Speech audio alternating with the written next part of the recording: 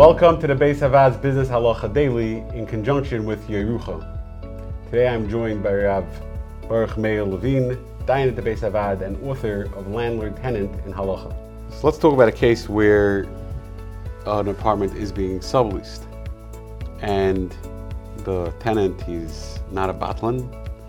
He got more than his rent for the sublease. So let's say he was paying $1,500 for a month and he's away for a month and he got $2,000. Who keeps that extra $500? Does that belong to the tenant? Does that belong to the landlord?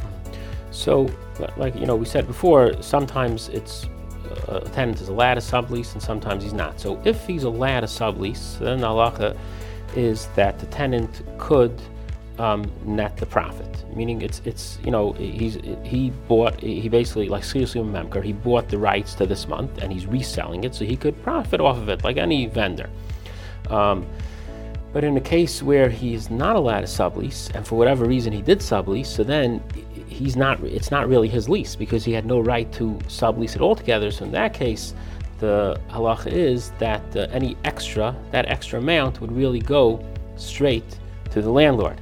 There was an interesting case that happened in Yerushalayim where there was someone in Lakewood owned an apartment in Yerushalayim, which he wanted to use it for when he comes for Yontif, but he wanted to, in the interim, rent it out. So he found he got a tenant, but he made up with the tenant that whenever I come for Sukkot and Pesach, you have to leave, just for Sukkot and Pesach. And I think he gave a lower rent because of that. And that's what happened for a number of years. One year before Pesach, he called up, or I think it was before Sukkot, he called up the tenant and said, by the way, I'm going to be coming for Sukkot.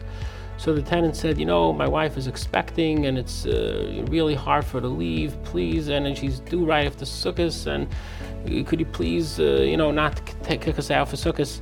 So the owner had Rahmanis and he said, okay, it's fine, you could stay. And he went for Sukkot, but he rented himself his own apartment. He just rented an apartment himself for Sukkot, even though he really wanted to live in his.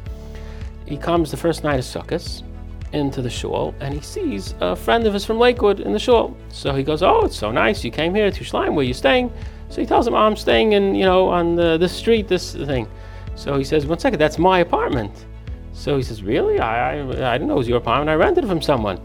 So the owner called up, went right away to the tenant and he said, what's going on? You told me that you can't leave.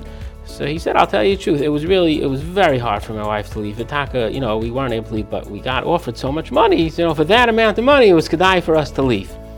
So in that case, it was clearly, usher for him to rent it.